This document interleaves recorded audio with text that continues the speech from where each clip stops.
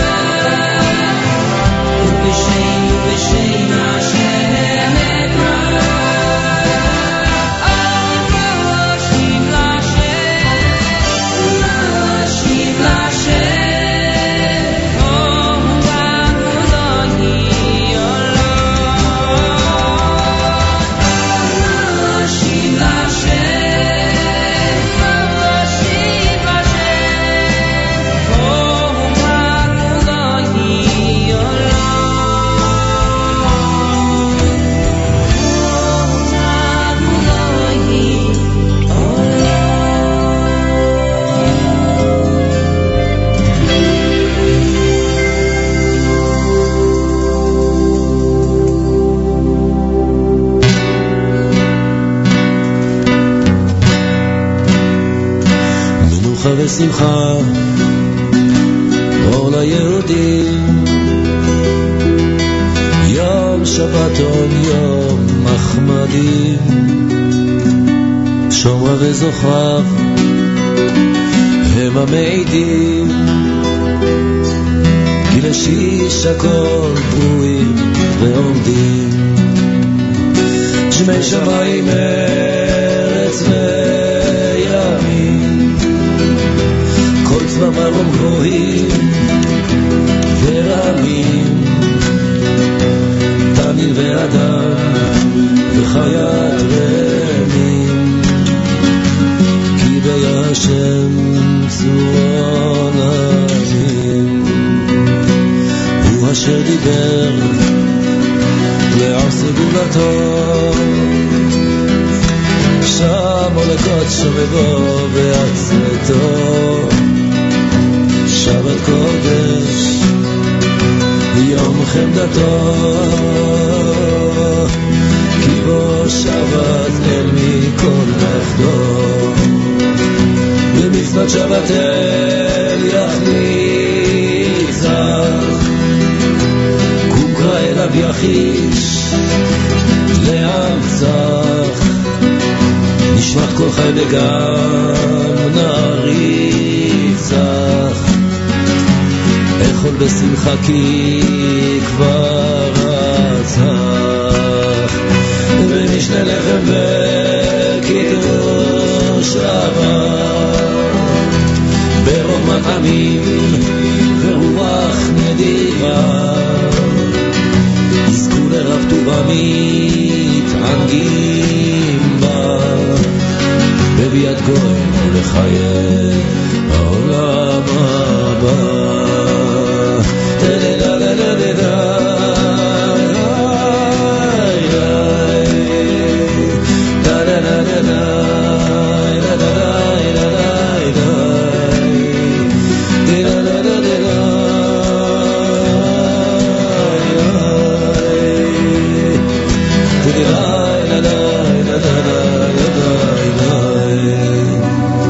מנוחה ושמחה, אור ליהודים,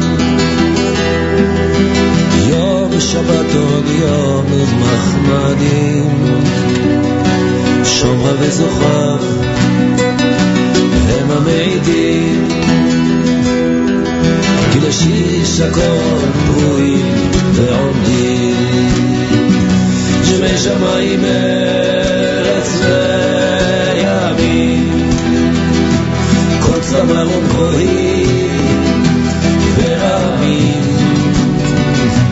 תמיד ואדם וחיית רמים, כי בישם צור עולמים, הוא אשר דיבר לעם סגולתו, שם הולכות שובבו בעצמתו, שבת קודש יום חמדתו,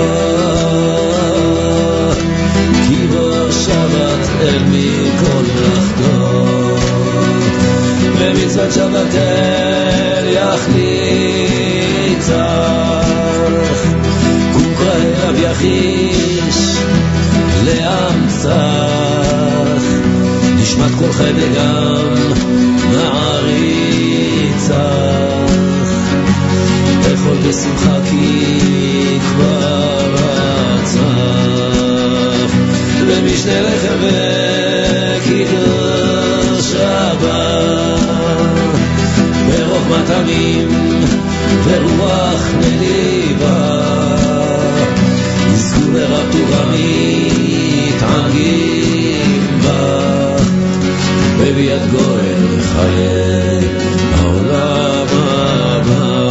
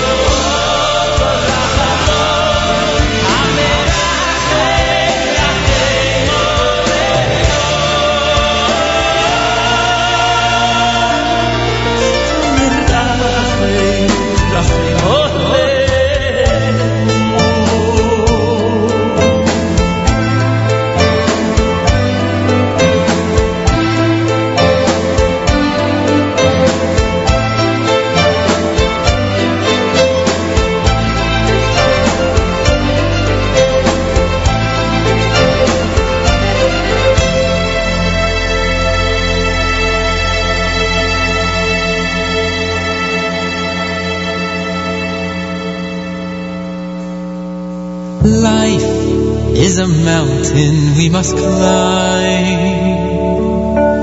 We don't have forever, just the time He gives us.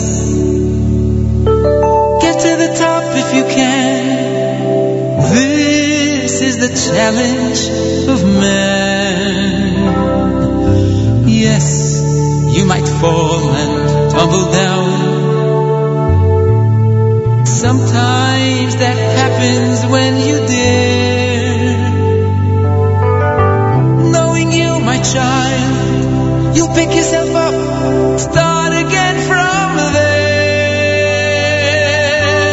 Keep climbing, don't let nothing stand in your way.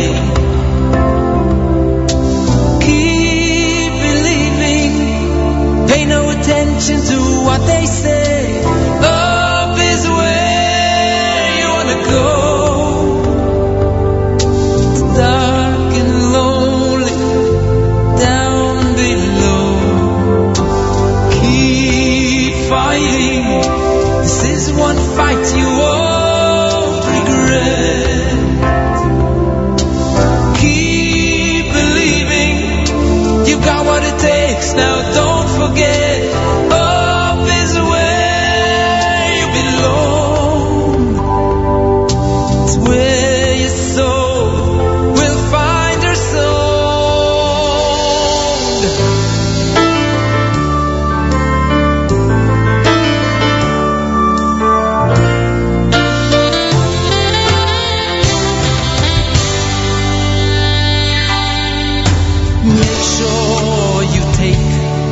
Step at a time. Remember that surrender is the road to nowhere. Be proud of how far you've come. You said it couldn't be done. Oh, dig in and breathe out. There's more to climb. More to climb. To give up now would be such an awful shame. Give it all you've got, my child. You don't want to lose all that you have gained. Keep climbing. Don't let nothing stand in your way. Keep believing. Pay no attention to what they say.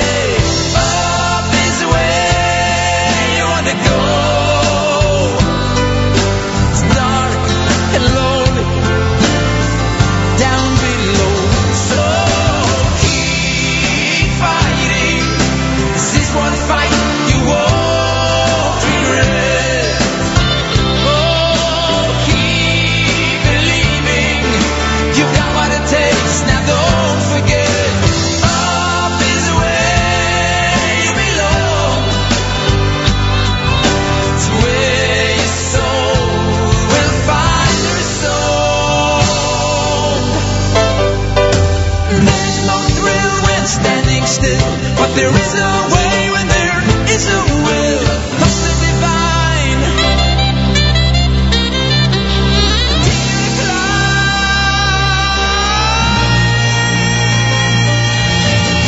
Keep climbing.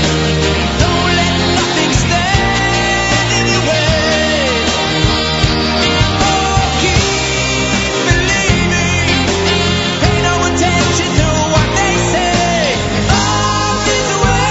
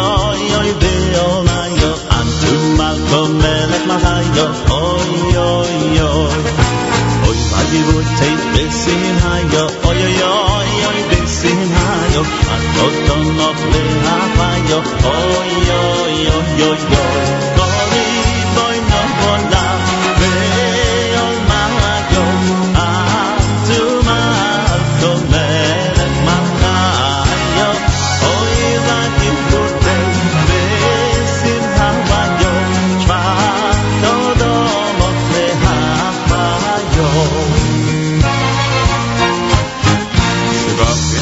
Der Tzafra v'Ramsha, oy oy oy, oy Tzafra v'Ramsha, Elocha ha'Kadisha, oy oy oy. Yibra kol nafsha, Yibra kadishin, oy oy oy, oy nei enasha, Ei vakarani, oy peshamaya, oy oy oy oy oy. Kari v'ayno alam, v'hei amawaya, ahantu malcham melech malcham.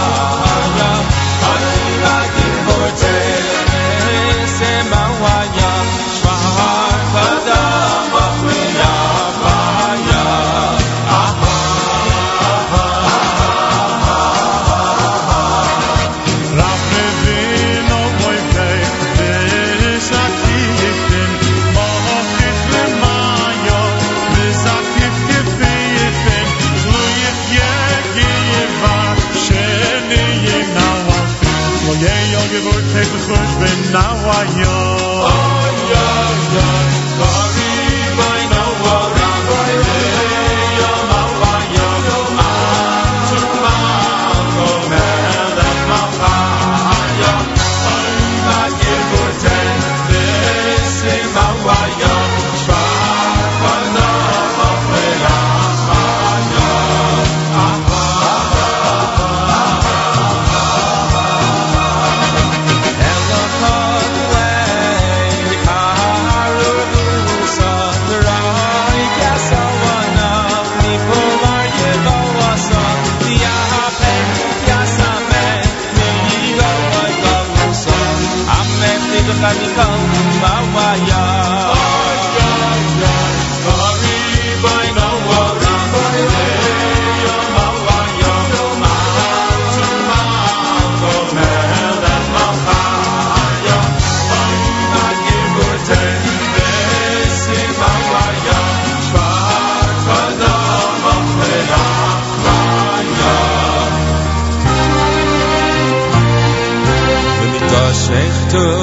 Kaidesh Kuchin, oy oy oy, Kaidesh Kuchin, asar v'neyechtin yufin v'nafshin, oy oy oy.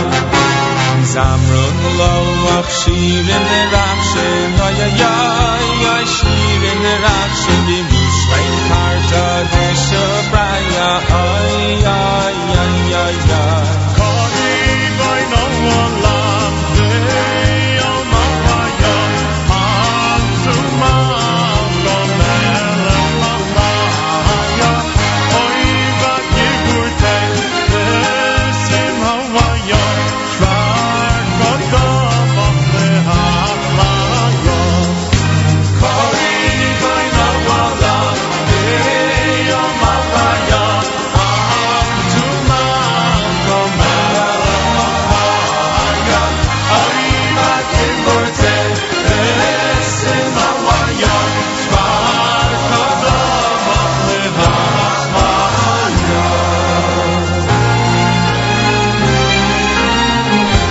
JM in the AM. Boy, it has been a while since we've done this almost one complete hour of great music, completely uninterrupted. Wow. Shwebel Sharf and Levine with Curry Bone. You heard Avremel and Keep Climbing. David Gabez, Avinu, Shalshelas with Ashrei Ish. Yaakov Shweki off the Live in Nokia double CD from Israel, Re'ubanim. Yitzchak Fuchs and Menucha V'Simcha. Baruch Levine, Ma'ashiv, and Yeshiva Boys Choir with Ma'ashiv. Why? Because Rosh Chodesh begins tonight. Why not words from Hallel? Eishes Chayil from Regesh from their Volume 3, and of course Regesh and Modani opening things up. And we say good morning. It's Friday on this June 7th, day 29 in the month of Sivan. Hey, yesterday was D-Day, right? Wasn't June 6th D-Day? I think so. 29th of Sivan with the year 5773, Tufshin Ayin Gimel. It's Erev Shabbos Parshas Korach, Erev Shabbos Rosh Chodesh. Rosh Chodesh Tammuz will start tonight. We'll say Yalav Yavo at Mariv. We'll continue tomorrow, Shabbos and Sunday. So it's a 2-day Rosh Chodesh Tammuz, Shabbos and Sunday, with candle lighting time at 8:06 on this Erev Shabbos. 8:06. Many synagogues begin earlier. Make sure you know when things start where you are. We've got 61 degrees, 96% humidity, winds are east at 9 miles an hour. Heavy rain today with a high temperature of 64. More rain for tonight, low 62. Tomorrow partly cloudy, high temperature 75 degrees. Yerushalayim is at 84, Tel Aviv, Haifa at 81, Eilat at 100 degrees. We're at 61 here in Jersey City on a Friday at JM in the AM. Well, lots going on. I want to thank everybody who made our jmintheam.org Thursday an amazing one. We had some great programming all through the day yesterday, and I was somewhat out of it due to a prior commitment, so I thank Avrami for sitting in during the live lunch and during the Thursday night extravaganza last evening. I thank him very much. Today on jmintheam.org, Naomi Nachman is going to be presenting Table for Two. That is a program that follows JM in the AM every single Friday morning between 9 and 10 o'clock. Naomi Nachman with Table for Two, and she has today a list of food people like you can't imagine. The show is presented by Gourmet Glot of Cedarhurst, New York, with guests including Mordechai Strick, a competitor in this week's Long Island Kosher Barbecue competition, Yitzi Katz, developer of the Kosher GPS app, and Danny Klein, founder of Yeah, That's Kosher. Naomi Nachman has all of them on Table for Two today between 9 and 10 Eastern Time on the stream, jmintheam.org, starting at 10 a.m., all the way until candle lighting, over 10 straight hours of amazing Erev Shabbos music selections, and we do it like nobody else. We have been told this now by many people recently, how our Friday afternoon stream is the way, the best way, the only way to prepare for Shabbos. Get the cholent going. So make sure you're tuned in. Of course, tomorrow night, it's Saturday Night Segal with Avrami, starting at 10 p.m. Eastern Time. Sunday morning, JM Sunday. Matis Weingast does that show live. Could you imagine? It's a live show every Sunday morning. Make sure to be tuned in between 7 and 9 for JM Sunday. It all happens on the stream at jmintheam.org. If you don't have our Android app or our iPhone app, you got to get to our website and install those immediately. And I want to wish a mazel tov. To the extended Chayfetz and Siegel families. Dina and Reb Binyamin Chayfetz yesterday celebrated the bris of their brand new baby boy. Menachem is his name. Menachem is my great nephew. And we say mazal tov to the Chayfetz and Siegel families. If you see any members of the Chayfetz and Siegel families, you make sure to wish them a very special mazel tov from all of us here at JM in the AM. You may see some of the members of the Siegel family if you head to the New Springville Jewish Center on Staten Island this Sunday for their big Hachnasa Sefer Torah. Their big Torah celebration is Sunday. And a mazel tov going out not only to the synagogue, but specifically to the Fishbaum family, Lenny Fishbaum and family, who again have made this amazing donation to the New Springville Jewish Center, and it will be, no doubt, a massive and wonderful celebration this coming Sunday in Staten Island, New York. So get ready for that. I'm sure it'll be extremely enjoyable and very celebratory. JM in the AM at a minute before 7 o'clock on this Friday. News from Israel is coming up next. Do we have our news from Israel? Yep, looks like we got our news from Israel. Coming up at 7:40 this morning, Malcolm Hoenlein, we call it the weekly update. Malcolm Hoenlein will join us to discuss the events of this week. A lot of events this week to talk about. I'll tell you that much. We'll discuss them with us at 7:40 this morning here at JM and the AM. Rabbi Yudin coming up at 8:15 with the Torah portion of the week. We will wrap up the week at 9 a.m. this morning and get started with amazing stuff on our stream right after that at jmintheam.org. It's America's one and only Jewish Moments in the Morning radio program, heard on listeners-sponsored WFMU East Orange, WMFU Mount Hope, Rockland County at 91.9 on the FM dial. Around the world on the web, jmnam.org. Galei Tzahal in the background. We've a little bit of a choppy connection to Galei Tzahal. Hopefully we'll be able to hold through with our entire newscast. Let's hope. Although who knows what the news is. Maybe we don't want to hold through the entire newscast. Galei Tzahal in the background. We'll do our news from Israel coming up. Plenty more happening. Galei Tzahal, Israel Army Radio, 2 p.m. newscast next. Boker Tov from JMN. גלי צהל השעה 2, כאן אהוד גרף עם מה שקורה עכשיו. עשרות אלפים משתתפים כעת במצעד הגאווה בתל אביב, שנערך בצל פענוח הרצח בבר נוער ומעצרו של פעיל בולט בקהילה הגאה במסגרת חקירת הפרשה. פוליטיקאים רבים ממפלגות שונות הגיעו להזדהות עם חברי הקהילה הגאה, ובהם ציפי לבני, לימור לבנת, שלי יחימוביץ' ושר האוצר יאיר לפיד, שהתקבל בקריאות בוז. צעקות לא יפרו את ההתחייבות העמוקה שלי לקהילה הזאת ולזכויות הקהילה. כשרת משפטים אני אעשה הכל, אבל הכל, כדי לאכוף שוויון, להמשיך לקדם כל מה שצריך מתוך אמונה שאסור להפלות אף אחד. הומואים, לסביות, טרנס, בי, קוויר, אני אוהבת אתכם, מחויבת לכם. בעקבות המצעד ישנם שיבושי תנועה ברחבי תל אביב. רחובות מרכזיים סגורים לסירוגין, ובהם המלך ג'ורג', ארלוזורוב, בוגרשוב וצ'רניחובסקי. המופתי של סעודיה נגד חיזבאללה. מדווח כתבנו רון קלף. המופתי הגדול של סעודיה, עבד אל-עזיז השייח חליד, מצטרף לקריאות בעולם הערבי נגד חיזבאללה, ומשבח את עמידתו של שייח יוסף אל-קרדאווי ממצרים, ממנהיגי הזרם הסוני באסלאם, נגד ארגון הטרור הלבנוני ובעלת בריתו איראן. בנאום בדוחה השבוע קרא קרדאווי לג'יהאד כנגד חיזבאללה ומשטרו של בשאר אל-אסד. בבית החולים וולפסון מת התינוק שאיבד את הכרתו בעת ברית המילה לפני שבוע. כתבתנו עמית תומר.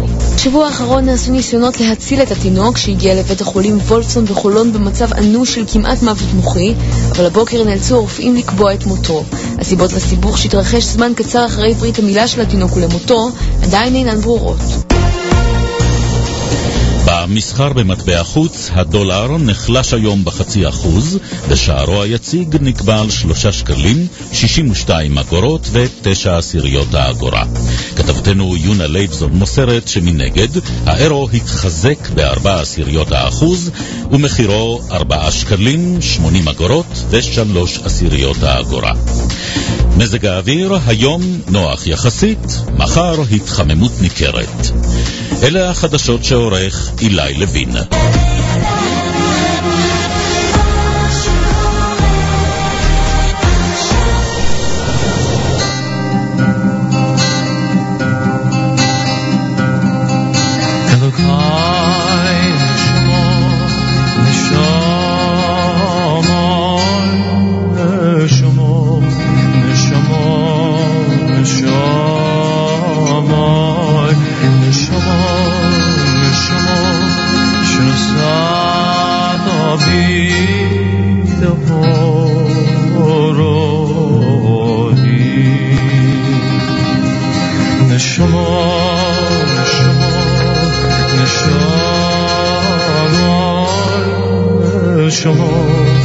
נשמה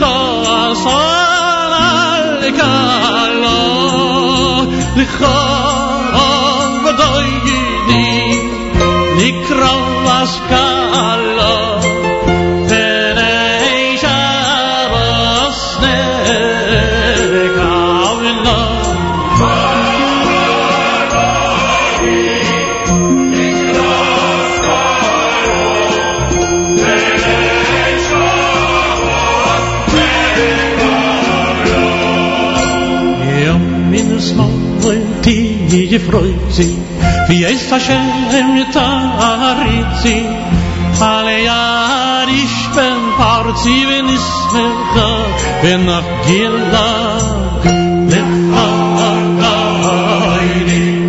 Likra Askala Benei Shabbos Nekaro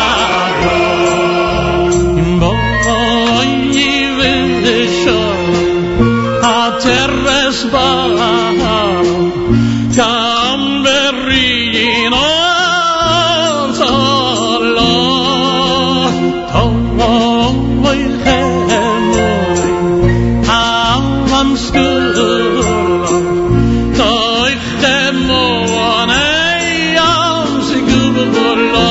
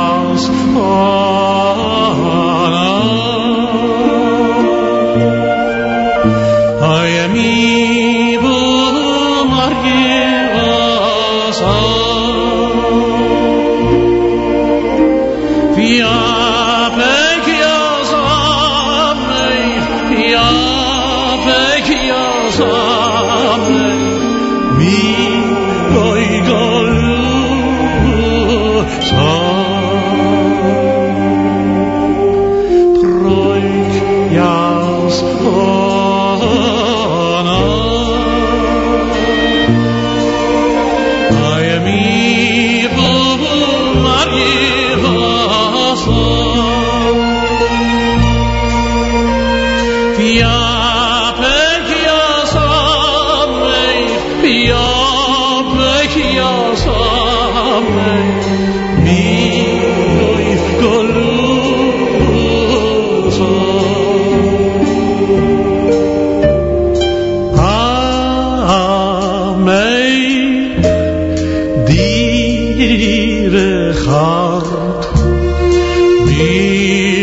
galu maya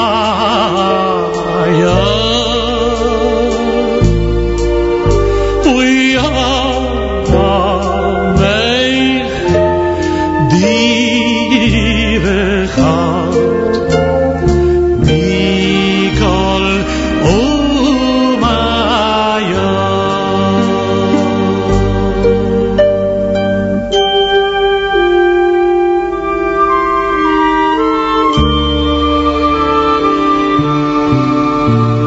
proigas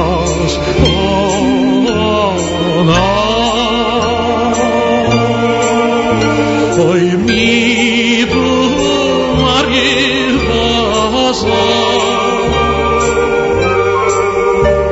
via vecchia same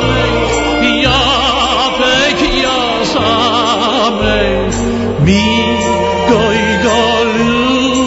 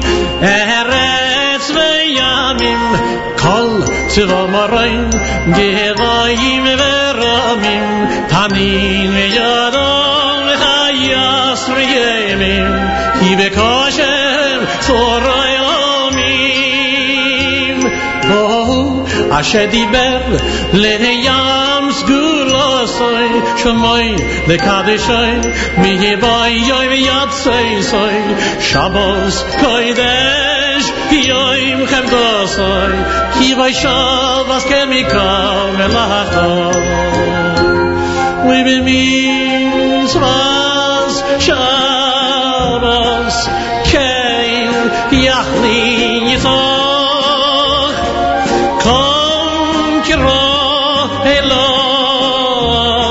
Yochish leyam etzach Hoy nishmas kol echayim V'gam naritzach Echoyl v'sim echal Ki chevarotzach B'mishelech Kirosh Rabo Roiv Matamim Ruach Nediva is a kol erabechol kol hamisangim yaviyas goyein lechayei olam habo.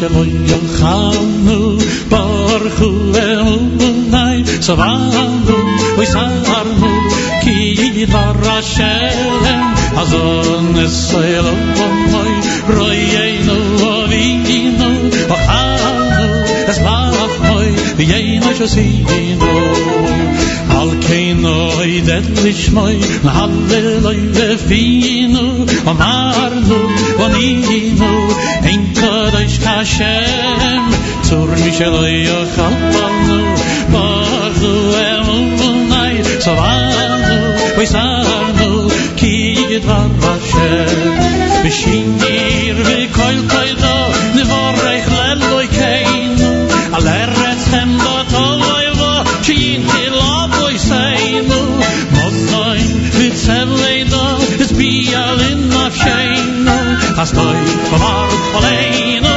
v'yemes Hashem zur misheloi omochalnu barchu emunai savanu ve'yom oisarnu savanu oisarnu kidvar Hashem rachem b'chasdecha hoyalamecha tzureinu al tziyoin mishkan kiloi becha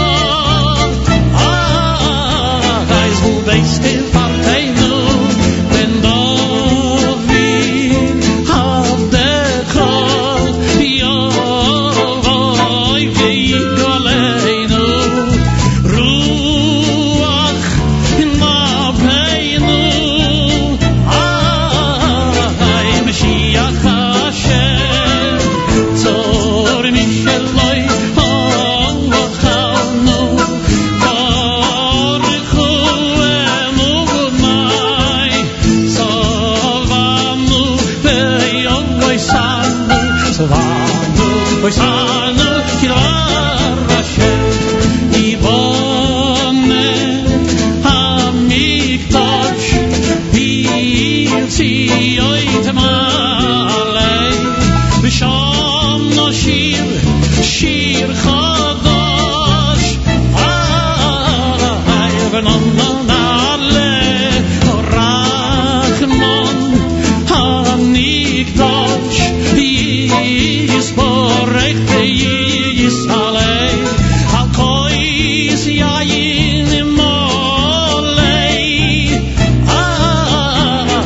giving Kass Hashem tzor misheloi yachalnu barchu emunai savanu ve'yoisarnu savanu oisarnu kidvar Hashem.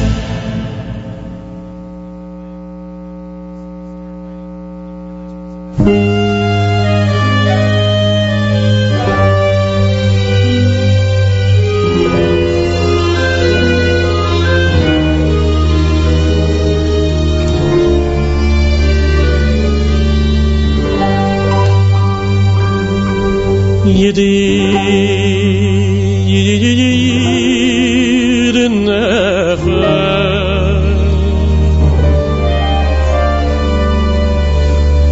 we all rachamon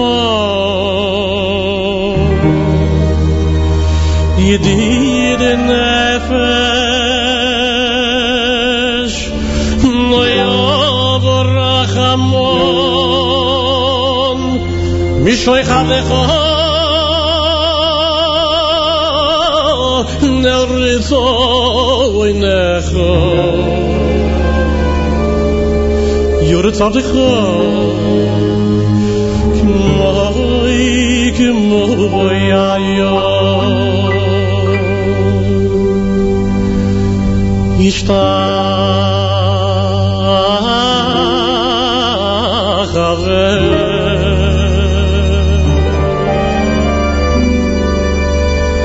נרמו בלדו ברך ישתחווה נרמו בלדו ברך יראה ידידו יסמך מינוי פסו וחל אוי בחבו לתועה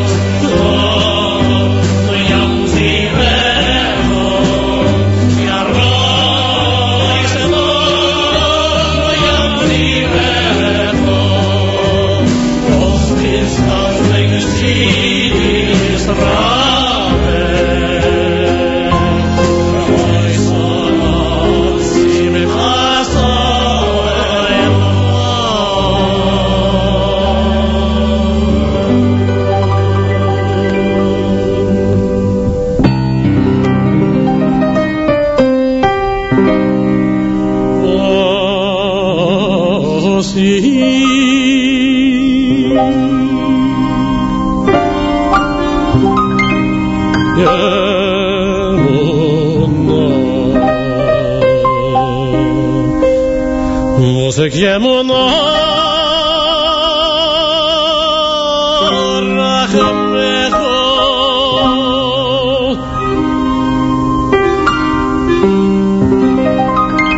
וחוסנה לבן אהובך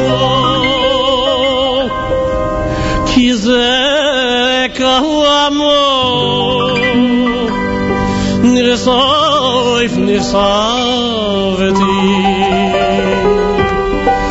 ירויס בספרס זכו הילכו מדו ליבי וחוסנה ויאל תסער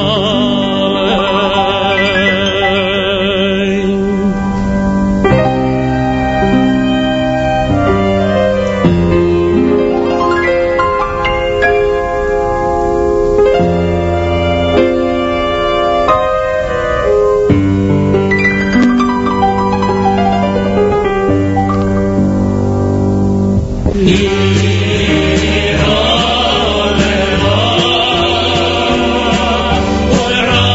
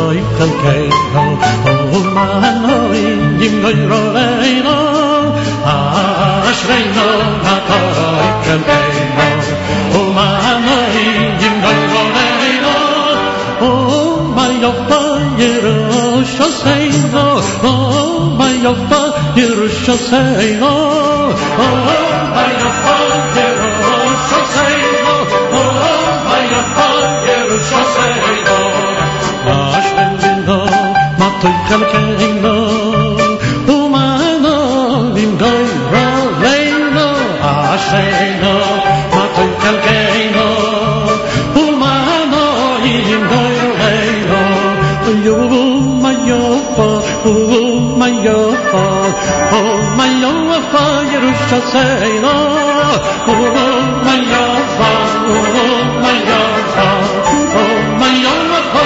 Yerushalayim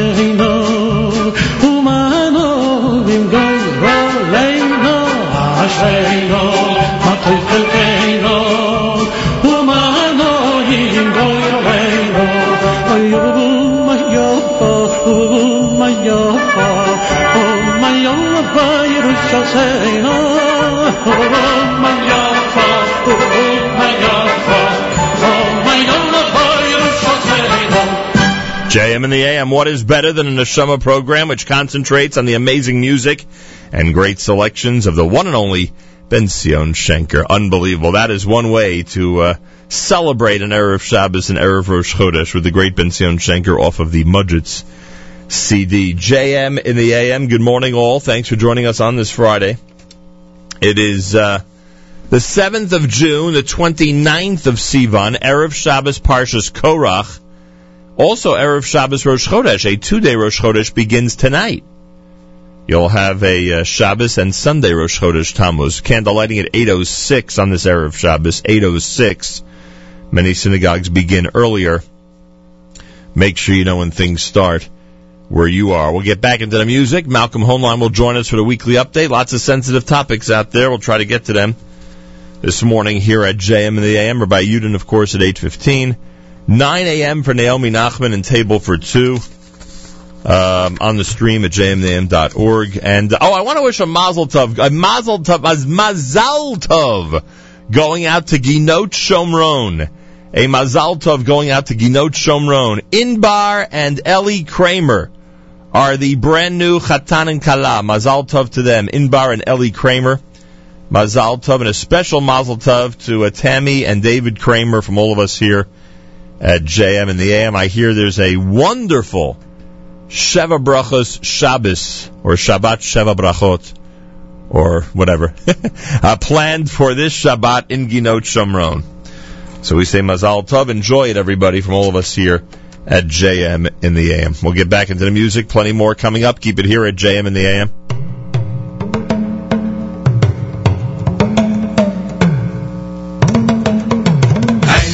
Lo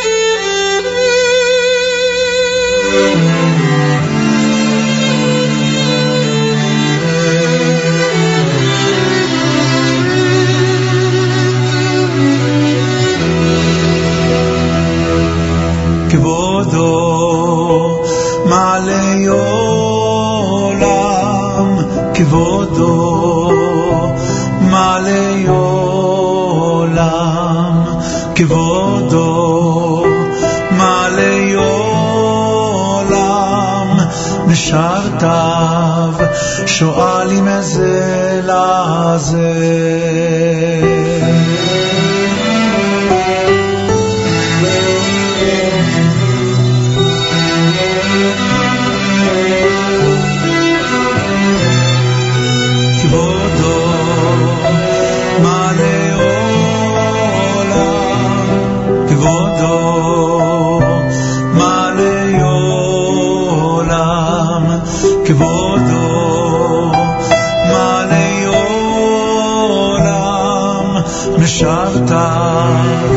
שואלים זה לזה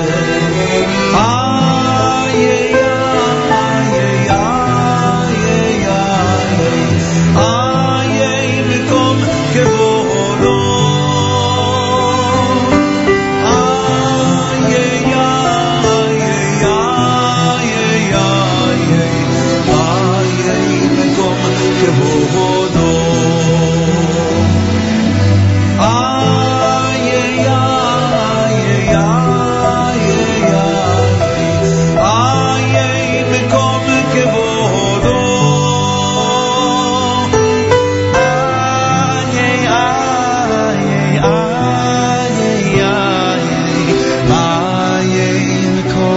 מקום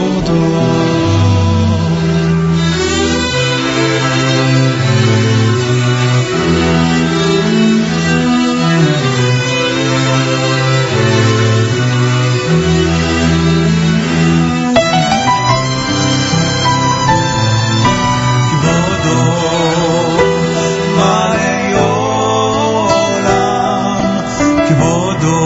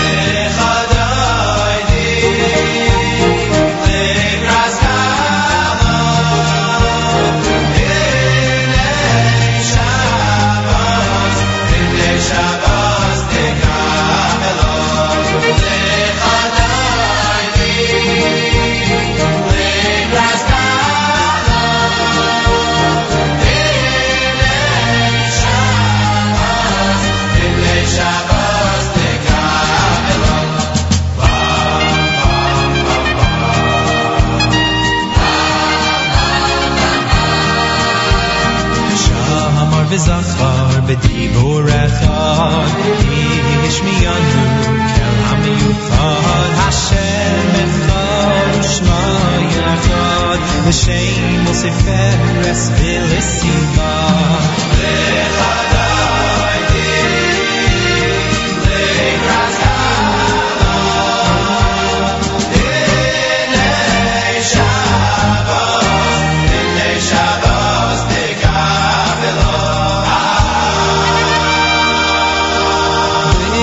Shabbos l'chuvin elecha ki mekara bracha meirosh mikadem nisucha sayid ba'asem machshavot techila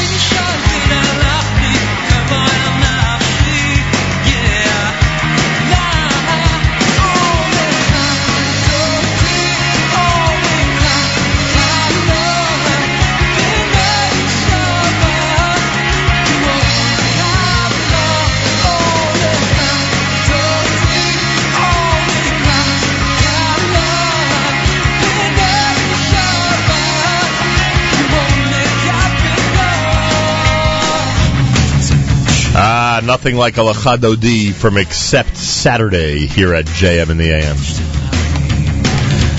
Before that, we did some Katz's. First Shalsheles was Lachadodi, and before that, we did Shlomo Katz and Kavodo, and Eitan Katz and Lachadodi here at JM in the AM. Erev Shabbos Parshas Korach, Rosh Chodesh begins tonight, a 2-day Rosh Chodesh, with candle lighting at 8:06 on this Erev Shabbos. Many synagogues begin earlier. Make sure you know when things start where you are. Weekly update in just a second. Rare occasion, I had to discuss something with Malcolm before the weekly update. Very rare occasion. We normally never speak about any issues before the weekly update. But I just had to give him some advanced warning on this one. All right. I want to thank our friends at JewishWorldReview.com, continuing to highly recommend to their readers that they tune in all through the morning and day to jmandtheam.org and enjoy our phenomenal programming. Check out JewishWorldReview.com. They have God knows how many hundreds and thousands of articles with commentary and news about what's going on in this amazing world of ours, and we thank them for their incredible support.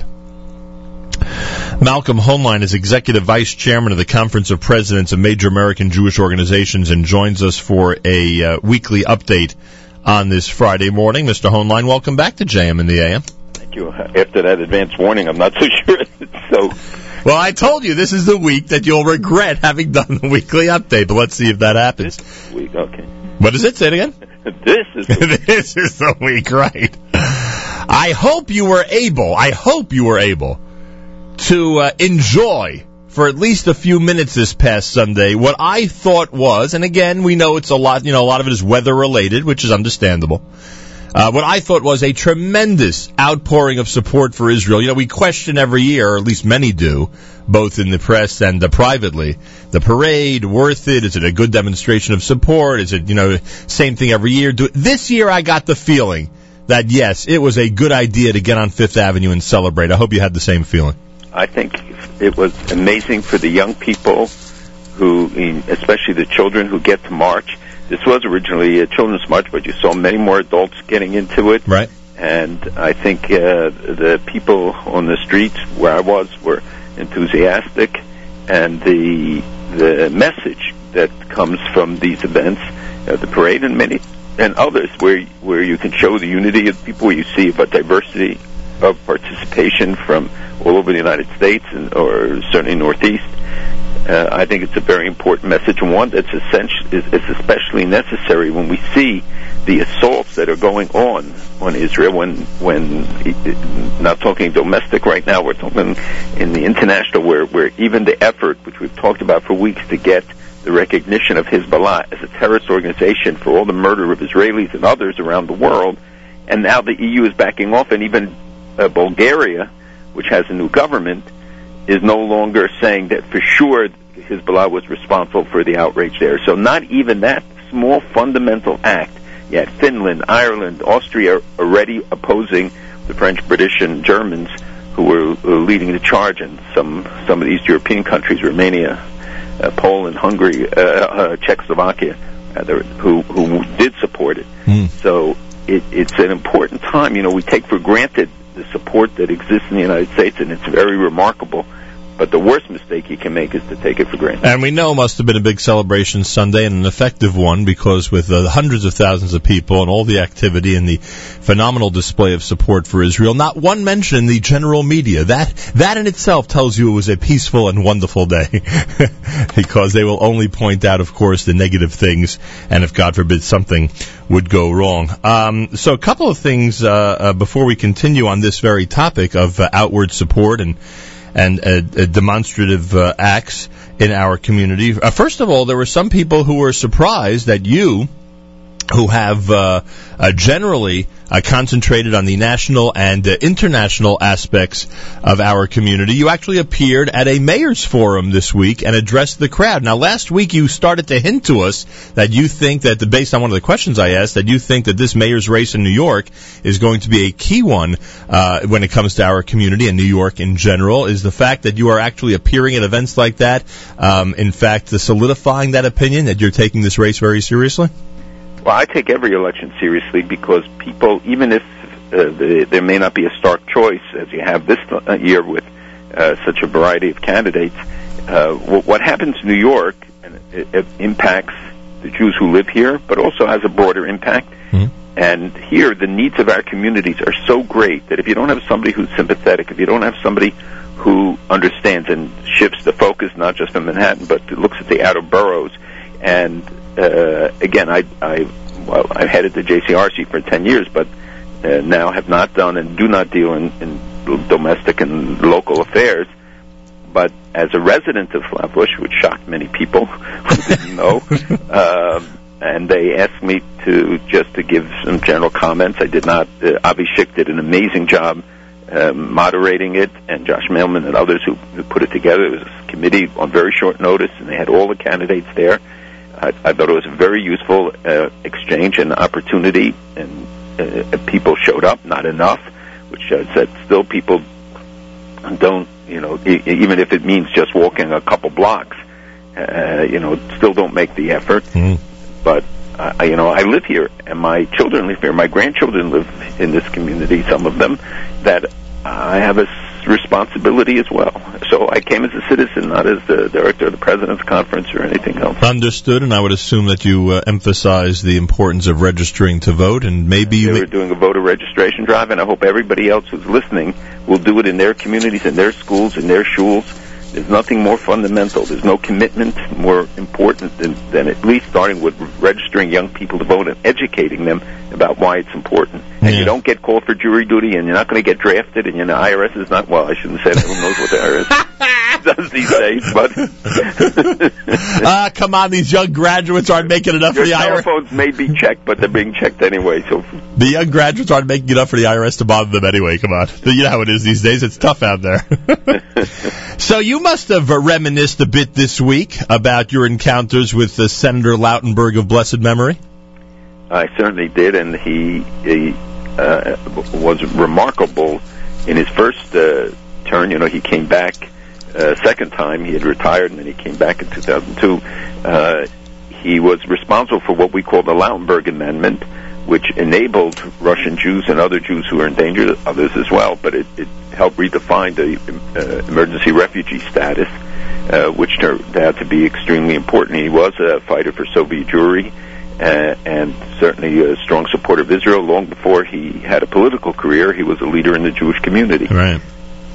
Why do you think, Malcolm, and this is, I guess for a longer discussion, but why do you think that someone like him, in the business world, and an influential person in the business world, adjusted so well to a position like the U.S. Senate, while we see others who try to do the same from that background really not do very well? That's a very good question, and it's first of all, I think he was very intelligent, and he did not inherit a business. He built ADP. He was very sophisticated gentleman and earned respect amongst his colleagues. He's so the adjustment is really where somebody can sublimate themselves and not just go in there with gangbusters and both guns shooting. Like in anything else, you build your reputation, your credibility. You work hard. You don't always compete and feel that you have to be the one out front, which is unfortunately for many political leaders very difficult. Or people in general in the world, we see it constantly where there are those who need to control. We look now at what's going on. You see the reaction to Erdogan in Turkey, right. And you see it's a guy was riding high, and he just went too far in trying to impose his agenda. We know what his agenda is. We don't like it, but he went too far, and now in 40 cities, demonstrations, and guy, all of a sudden out of a small development project? No, because the guy was so arrogant that he was taking away the green space, working with the I won't say that he was paid because I don't know, but those allegations are made that there's a lot of corruption, and the reaction in it, and it's true in every realm of life. Yeah, good points. Keeping a level head is not easy when it comes to power, especially right. Power is so intoxicating, and but people don't understand that you have to build power. Power is not something you inherit. It's not something, they say when a king dies, his power ends. When a Navi dies, his influence only begins. So influence and power are two different things. No question about it. I'm glad I asked. That's a great analysis. A painful topic, and one that unfortunately is dominating certain headlines, and I think will continue to dominate because, frankly, I hate to say it this way, because it's almost Rosh Chodesh. We anticipate activity and conflict at the Kotel HaMaravi, at the Western Wall, this coming Sunday. Anybody who's tuned into current events knows what I refer to, and it is just such a painful thing to watch, and I think that folks around the world who are not of the Jewish faith and who are and certainly not as involved as some of us might be, find it very hard to believe that is a place where a conflict like that, and God forbid might be even worse, could take place. In addition to that, as we know, there are folks who feel the need not to simply show a gathering or a rally of support or solidarity with certain sides or certain people who are now finding themselves in what they call difficult situations in the state of Israel, but taking to the streets with really difficult terms being used, what seems to be more of rallies and protests as opposed to gatherings of prayer and more peaceful demonstrations, etc., etc. I know we've spoken about this a million times, but it's got to make you cringe. You have to. Don't you wish you could communicate to many people out there that there's a proper way to go about all these things? I think we do that every week, try to communicate that it's not the question of the right to express views or even to be critical of Israel, but you got to think about how you do it. And as I said, there's a lack of humility in our community generally, without thinking of where we are and what the message is. What damage do we do? There's no tshuva for talking lashon hara against Eretz Yisrael. There's no way you can undo the damage that is done. And again, I think there are legitimate issues and legitimate gripes and things that people can give expression to it, but it has to be done in the right way. And the kind of displays that we often see on either side of the issues is terrible. And I think those people have to be held to account. Those who instigate and those who whether in Israel or here, who engage in outrageous behavior. I just saw an analysis about the people who did the price tag things, about how much damage what they forced that the Arabs didn't force in all the years by their attacks, and how it impacts public opinion around the world because they attacked mosques or churches or whatever, and it demeans the legitimacy of the issues because you draw the line in the sand and then you go extreme, so you alienate more and more of the supporters, of potential supporters, or people who are sympathetic to the issue. And I want messages to go. I think people should express themselves to the government of Israel, to people in Israel. First of all, do it in Israel. Second of all, you have to do it in ways that people don't look at this issue. And there were other sensitive issues that have been discussed, and even during the mayoral forum. One of the recent controversies, and to see, people using the Hebrew terminology, etc. It may be cute, but it should be something that causes people to reflect. No question about it. I fear what we may see in the media after this weekend with everything that we might be expecting in Jerusalem and other places. As you said, the tens of thousands, 100,000 may have been on Fifth Avenue in a pro-Israel message, and it's limited coverage. You can be sure when you have an anti-Israel message, it's going to get covered. Especially for when it's from within, and I just don't understand the legitimacy of using terms that have been reserved over the last centuries for the most virulent anti-Semites, and using terms like that to describe fellow Jews. It's just inexcusable. Look at some of the signs and some of the things, and there was a group even at the parade who are at all these events, and I can tell you that if people stop, they ask about it, and it sows confusion. They don't know what it really means, and these people who certainly look Jewish, we tell them they're Amish. And yeah, it doesn't work always, huh? Folks, especially if you see Malcolm over the next couple of days, don't take his words out of context. When you speak with him now with reaction to what we just discussed, make sure it's within context and make sure you understand exactly the point that he made this morning on this issue. It's America's one and only Jewish Moments in the Morning radio program, heard on listener-sponsored WFMU East Orange, WMFU Mount Hope, Rockland County at 91.9 on the FM dial, around the world on the web, jmnam.org. Weekly update podcast information. If you go to jmnam.org, on our homepage in the news section, you have information there about how to receive in your iTunes the weekly update podcast straight from us each and every week. I see you had an enthusiastic reaction to the election of Robert G. Sugarman as chair of the Conference of Presidents. Well, I have to work with him for the next 2 years, so for sure I'm enthusiastic. And he's a really terrific person, a real mensch, a leader. He was chairman of the ADL. He's had many involvements. He's a member of the KJ, Kilat Yeshua and Rabbi Luxein's community. He's a lawyer, was a partner at a major firm, but has really devoted a great deal of time. And he is the guy who, since his retirement, official retirement, on a pro bono basis, has been representing the Eruvin cases. Oh, wow. And he's been a lawyer devoting countless hours to trying to defend the cases where people are putting up West Hampton, other places, putting up Eruvin. Kol hakavod, Robert Sugarman. Good luck in your new position. And Malcolm, as you said, you're praiseworthy of anybody you have to work with. So, I'm sorry, not praiseworthy, enthusiastic. You said. Always enthusiastic. So good luck. I'm sure it'll be great. So did Israel approve or not approve the document that revealed details of a missile site in Israel this week, one that the United States is being blamed for revealing?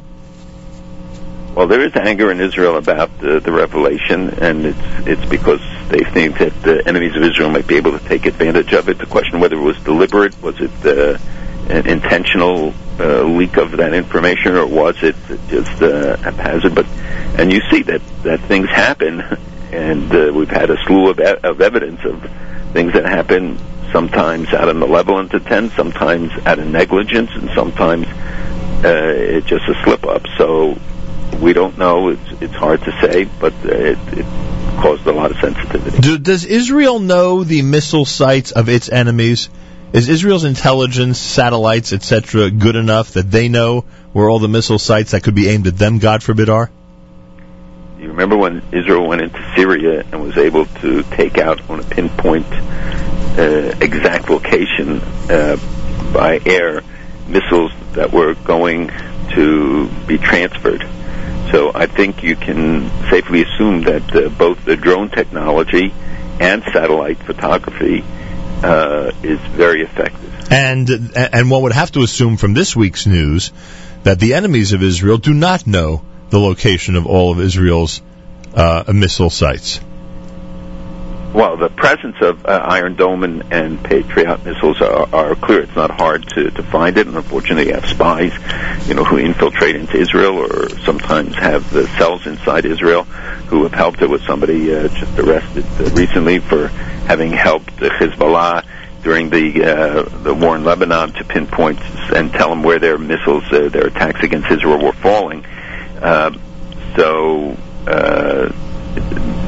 They do not know the location of all of Israel's facilities. Israel obviously needs to protect it. It's a small country. It's hard to hide things there, but they do. Yeah, pretty amazing, I'll tell you. You'd think at this point, with intelligence the way it is in this world, satellites, etc., that there'd be no more secrets, but I guess we found out this week that Israel's still able to keep a secret. You also have submarines going around the world. You have other things that aren't necessarily visible. Yeah, anything else you want to tell us while we're on this topic? I was just going to say, it's a shame we're not sitting down to a meal. I'd be able to get you to say a few other things, maybe. That's interesting, and people got to keep that in mind in terms of the sophistication on the Israeli side. So are there or are there not refugees from Syria who are trying to get into Israel and take safety there. There are. It is not massive numbers.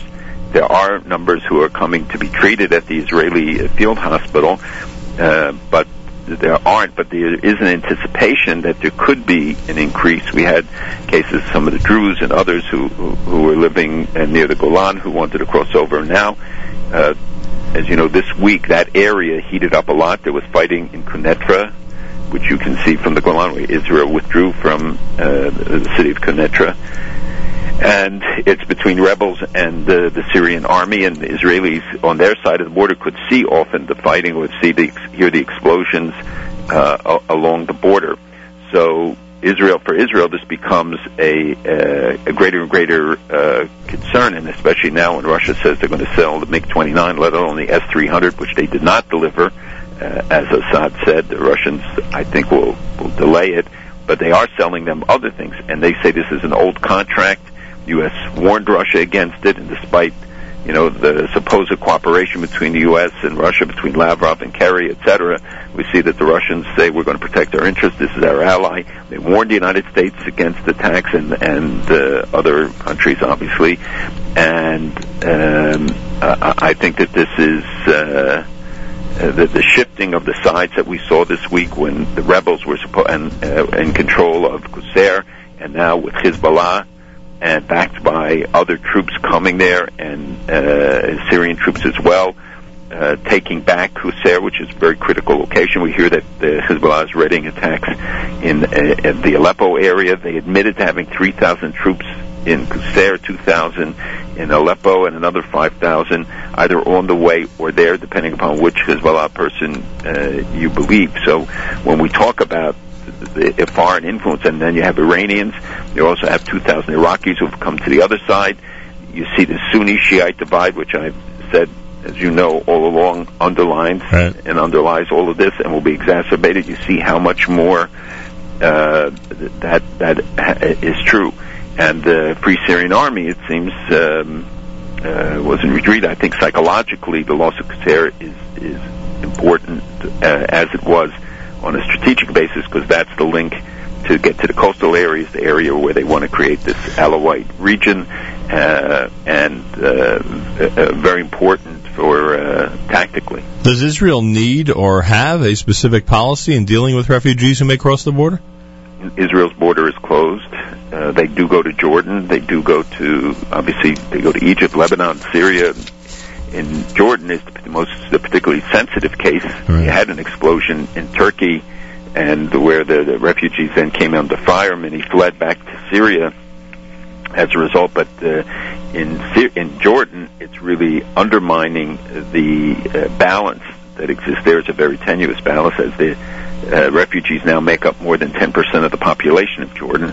And as you know, the king is under fire as it is. So it's very, very sensitive. Is it true that the United States and Israel never confirmed chemical weapon use against the rebels in Syria, and now European sources are confirming it? Well, the British and French have confirmed it before. Israelis, some of them have said that the evidence is, they're not there on the ground, they're not taking samples, but the various international bodies and others say that it was used. But then, if you remember, some said it was the rebels using it, and some say the government, when most likely the government, but it has not been. The use is limited. Everybody knows that if you go all out in using chemical weapons, you're just inviting more international intervention, and maybe of a much larger scale. Even no-fly zones in Russia is saying that even if there's proof of the use of these weapons, of a chemical weapon, that's not an excuse for them to intervene more to undermine Assad. Well, yeah, the only thing I'd say is that we've seen such limited international intervention and UN reaction that it may be worth the risk for them. For them to use it. Yeah. The question is how much utility that it really has. And when they're able to fight and they're getting more and more weapons, there seems to be no shortage for them getting it from Iran, from Syria, Hezbollah, troops coming in and fighting. So they don't seem to have much of a problem getting the weapons and be able to sustain position. So that use of chemical weapons is a very extreme measure, and could be a local guy who makes a decision to try to use it. But it's not. It's very risky, and we see the escalation. You saw the Sheikh Al-Qadawi, who issued a fatwa calling on people to come from all over the Arab world to come and fight in Kurzay and these other areas. So you see how internally this is becoming a watershed, and the spillover, maybe even the events in Turkey, maybe other things. Anybody responding to that call? Are there subsidized flights, or how's that working? Yeah, they do respond. There are hundreds and hundreds, thousands of foreign fighters who are fighting in this war, and people say they may outnumber the Syrians fighting in the war. Unbelievable. You try to unify the people, and for some people it works, I guess. And the United States has withheld now the money we allocated. I think $250 million. We gave them $60 million or so, but the next tranche of $54 million they're holding up because they don't know who to give it to. Right. They don't know who they can give it to, and you know, I've discussed this since the beginning of the fighting about that. And we don't have to go over it, but when they don't know who you can trust with the money, because you don't know where it's going to end up and how they're going to use it, tells you what a mess this is. You know, we're finally close to the Iranian election. 1 week away. Can you imagine? Finally, after all this talk, and in fact, I think we're talking less about it as we get closer to it. Because it's a foregone conclusion. I mean, it doesn't matter who's going to be elected because it's going to be a pawn of... Yeah, I think we spoke about it a lot early only because it was the end of Ahmadinejad in terms of his official political position. That's right, and why I kept saying people shouldn't focus on Ahmadinejad, focus on Khomeini, because he's going to be there after the election as he was before. He's the guy who calls the shots. He's the guy who will make determination on nuclear policy. He's clearly made the decisions to go with Jalili, I think, and who is very extremist. Again, said this week that he will support all-out enrichment. Nobody can stop them. He was the guy who negotiated with the IAEA. Is considered a little foolish, but he's an extremist. He's a total follower of Khamenei. So the election doesn't excite people inside, except to the degree that they are. We will see if there will be demonstrations. The government of Iran has planned for months, training people, these Basiji, the extremists, the militias, to go in there and to try to make sure that there isn't any reaction like you had last time with what was called the Green Revolution. I mean, they're facing a lot of problems. There was a death of a sheikh there, Ayatollah Taheri, and he had quit as the leader of the Friday morning prayers a number of years ago in objection to the government, some of the policies, and tens of thousands of people came there and yelled, "Death to the dictator." That, again, you don't see much covered, and they had problems this week at the Bushehr reactor, where it turns out that, remember in April when the earthquakes, and we talked about the fact that a lot of the reactors are built in areas, earthquake areas, in a fault zone, and it seems that Bushehr was damaged in that during that time. So they're going into an election with a country that's very divided. We'll have to see how the minority groups who make up the majority of the population, the Baluchis, Azeris, all of these groups, what they will do. But and the timing won't work out for us to analyze it next week, but the week after we should be able to discuss it in full length, right? We'll be able to. I mean, I can discuss it now and tell you and who voted and what the numbers were, but you know, this is. But the really important story in this regard, you know, that we talked about the fact that two of the candidates were amongst those that they were accused of being responsible for the Amia and Israeli embassy attacks in the 1990s in Argentina. The prosecutor, the state prosecutor, Nisman, came out with a blistering attack on Iran, on the officials of Iran, out of character, because Kushner was trying to work out a deal, you know, where they would have this international commission that would investigate. He talked about Iran's involvement in many countries in South America and the networks they've established. I mean, really pointing a very heavy finger at them. Your reaction to the appointment of Susan Rice as National Security Advisor? Well, it was expected. She had wanted it before. She also talked about her being Secretary of State, but as you know, she had to withdraw because of Benghazi and other things. This does not require Senate confirmation. We have worked with her closely on during her time at the United Nations. She fought many of the efforts against Israel there. Oh, see. So she will be moving back to Washington. She's very close to the president, and was before, and she is very smart. The president needs good advisors there, and we'll see. Tom Donnellan, who was there, right, was a very good man. You mentioned earlier the U.S., I mean, we were talking about it in a joking fashion earlier, or a tangential fashion, about the United States surveillance and the whole privacy dispute that's going on, obviously focusing on the government and the intelligence and having access to so many phone records, etc. So, I mean, is any of this surprising you at this point? I mean, we talk about the United States of America and our freedom and our independence, etc. Independence meaning independence as individuals, and yet we see, that the government is involved in this kind of stuff. What's your reaction? No, I am not prepared for this. I find it very disturbing, the confluence of all of these things. I think everybody should find it disturbing, and I am strong in supporter of security agencies being given a lot of leeway. I think that, but the chance for abuse, the way this is handled, what the information is, I don't think we have the full story yet. I hope we will get the full story, but obviously you can't not but be troubled when you think about your Verizon. Every phone call you make is monitored or registered, or and then they say, well, that it's only foreign individuals, and only the length of the duration of the call, and not all that stuff. Well, but it's the target of who you called, when you called, where you called from. This is so all those, and I think it hits the president's core support. I think he will, when the New York Times comes out as critical as they have. As you notice, the president has backed off, and now Mr. Holder is right. Look, I'm not kidding when I say this. There are a lot of folks out there that refuse to use email and still don't want to have a cell phone, and will not get Easy Pass because they believe that the government or whoever has a much easier ability to track where they are and doing what it's not to doing anything illegal, but you know what I mean. Who wants to have their entire daily itinerary out there for everybody to know? So I don't understand why I don't use Easy Pass, because those lines are terrible. But I know there are people who'd rather stay in the line than use Easy Pass because of that reason. I know people who do not have it. Right. They don't want. I mean, the government knows where I am anyway, so I'm still using Easy Pass. That we know. And finally, do you know much about the man who's been chosen by the governor of New Jersey to replace Frank Lautenberg? Well, it's only an interim, and he's been Attorney General. He's been around. Won't he have an important vote in the Senate, though?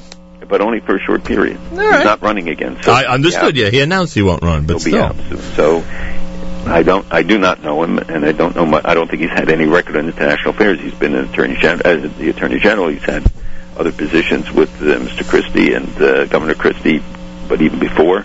So, well, it's time to invite him to lunch at the conference, and I'd like to be there if you don't mind. For a short period, we'll let him. Well, then a short lunch. But remember, for the rest of his life, he can say that's senator. Right. Senator from New Jersey. Title. So, and we had another important development. That was the appointment of Rami Hamdallah, who's the new Prime Minister of the Palestinian Authority, replacing the West's favorite and the guy who was bringing transparency. And now you have a Fatah guy. He was a professor of linguistics. He was president of Al-Najah University in Nablus. But he's one of them again. And so the likelihood that he will prosecute or do anything. And the PA this week, putting up new demands that the prisoners be released, those from pre-Oslo, people with massive blood on their hands in some cases, and that they want a map of all the permanent borders for the Palestinian state before they talk. And here's Secretary Kerry there for the fifth time in 4 months. And then there's talk about putting international forces again, which Israel opposes, because you see what's happening to the troops in Sinai, the monitoring force. You see what happened, what UNIFIL did in Lebanon, couldn't stop Hezbollah, and tens of thousands of missiles coming in, and they're saying let each side take care of their own security. But I think the actions taken by the PA and the offer of $4 billion gets a response that will take the money, but we're not giving you any concessions. We're not going to do anything. And yet, you see such limited reaction. Obviously, there are things that are overshadowing it, and unfortunately, the issues about Iran are being overshadowed as well. And even this week, Egypt came to the forefront. It was not only because of the breakdown in Sinai that we have talked about for a long time, but the rest of the trial of the 59 people who were involved in, quote, pro-democracy activities, and the threats to Morsi's presidency, and the internal machinations, the demonstrations, which again get very little coverage, especially those in the canal area. And it's one of the major concerns. Israel allowed Egypt to bring in many more troops and Apache helicopters and naval units because they're worried about the shipping in the Suez Canal. So there must have been threats against it.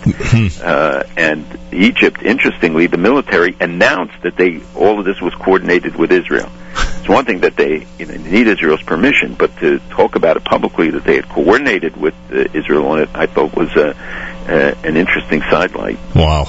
Well, Kerry's there so often, I'm starting a rumor that he's buying an apartment in Jerusalem.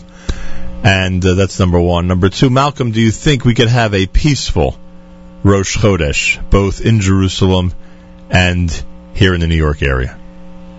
Yes, people, God willing, will celebrate Rosh Chodesh. We'll look at the broader things as a focus. I think on a lot of these issues, there are no decisions made yet. And a lot of the things, as I saw, and I meet with religious leaders, political leaders about it, nobody's comfortable. Everybody understands the complexity of this situation and decisions, and there are many. I know a group that went to see the ambassador and really made a strong case to him. I think that there are responsible ways, including public expressions, that can be done. Correct. If it's done the right way. And Correct. I think you have to think of the consequences of your actions. Where we are in doing it in Israel is one thing. I think doing it abroad is another. And we have seen some pretty terrible manifestations against Israel, by the way, over the last couple of weeks, not emanating from our community, but from outside, which reminds us of the sensitivity. And their talk now, by the way, when you see that Jordan, Saudi Arabia, the UAE, Turkey are talking about a new, moderate crescent, but they call 4+1 because they want to have some relationship with Israel, that they aim to understand that you can't do this stuff without Israel today, that Israel faces so many serious situations. And we have to take all of that into account in weighing how we do things, not our right to do it, not the legitimacy of the issues, but how you give expression so that you build support, not alienate. Thank you so much. Have a wonderful Shabbos. Malcolm Hoenlein is Executive Vice Chairman of the Conference of Presidents of Major American Jewish Organizations. It is Erev Shabbos Parshas Korach, Erev Rosh Chodesh, candlelighting 8:06. This time each and every Friday, every Erev Shabbos. Rabbi Benjamin Yudin, spiritual leader of Congregation Shomrei Torah in Fair Lawn, New Jersey, to address the entire listening audience concerning the Torah portion of the week. Good morning, Rabbi Yudin. Good morning, Nachum. Good Erev Shabbos, everybody. Tomorrow we have the privilege of reading Parshas Korach. Parshas Korach, according to the Chanoch, contains 9 mitzvos. Parshas Korach is one of those parashos as well that does not get easier from year to year. Rashi himself asks the question at the opening of the parasha in Pasuk Zayin, Pasuk 7, says Rashi, V'korach shepikeach hoya mara'a l'shtuz zeh. Korach, who was such a smart man, how could such a smart man do something so foolish as to lead a rebellion against Moshe? Just to set the tone and a little bit of the geography of the parasha. The first half of the parasha deals with the revolt, the revolution that Korach brings against his first cousin Moshe and Aaron, and after God either or creates a miracle or has in place, as we're told in Avos, from the 6 days of creation, Erev Shabbos, right before the completion of creation, God ordered into the world that the earth would swallow up Korach in such a way as if they were like a vacuum drawn into the ground, into the earth, swallowed up. but there was no aftershock. No pictures fell off any of the tents that were immediately close by. So this is the first half of the parsha, whereby the Torah is making it clear that God has chosen Aaron and his descendants to be the Kohanim, those who officiate in the temple in the Beis HaMikdash. The 9 mitzvos found in the second half of the parsha deal with the laws of Kohanim and Leviim, mitzvos that give status to these two groups, including the mitzvah of Pidyon Haben. Now, in answer to the question, how could Korach do this? So I believe that the answer lies in what Moshe says to them in verse 9. Hama'at mikem. Oy, says Moshe to Korach. Let me ask you, Hama'at mikem, meaning, is it not enough that you are whom you are? If only you would appreciate what you have. Moshe was saying to Korach, you are among the Levites, the Leviim, who are nosei ha'aron, who have the incredible privilege of carrying the ark, which the Talmud explains means not that they literally carried the ark, but the ark carried them. And still, Korach personifies that individual that can never be happy with what he has, because he's always looking as to what the next person has, and thinking that if only I had what the next person has, then and only then would I be happy. And you and I know too many people like Korach, and we have to be very careful and ask ourselves, maybe there isn't, God forbid, a little bit of Korach in each and every one of us. And therefore, we have to understand why this story, this narrative, is included in our Torah, our Constitution. Because our Constitution is so inclusive. Not only do this and don't do that, but more important, it refines the character of man. And we are taught from last week's parsha of the Meraglim, this week's parsha of Korach, and the parsha of Bilam coming up in 2 weeks. So the Mishnah that we'll come back to, please God, in the 4th perek of Avos, Rabbi Elazar HaKapor Omer, Kina, Tava, and Kavod, literally jealousy, Tava, lust, and Kavod, glory, honor, Motziin es ha'adam min ha'olam, literally cause a person to be removed from the world. Which world? And we will see literally this world. And so we learn from the Meraglim, who unfortunately were looking for kavod. And we learn from Korach, who had kina, jealousy. And we learn from Bilam, who had ta'ava, who had lust, how we are to keep away from these negative traits and perfect our character. I begin with a famous Gemara at the end of Sanhedrin, the bottom of 109b, spilling over to the top of Kuf Yud.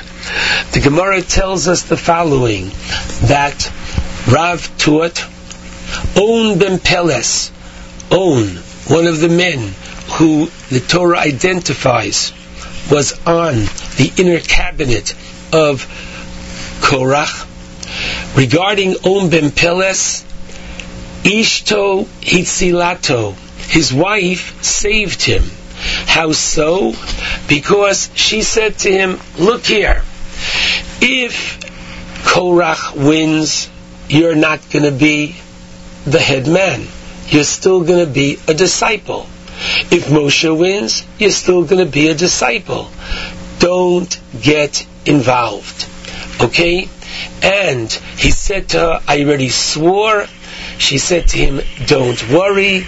And what did she do? She gave him some strong wine to drink, caused him to be drunk, put him in his bed, and she sat at the entrance of their tent. And she let her hair down, literally.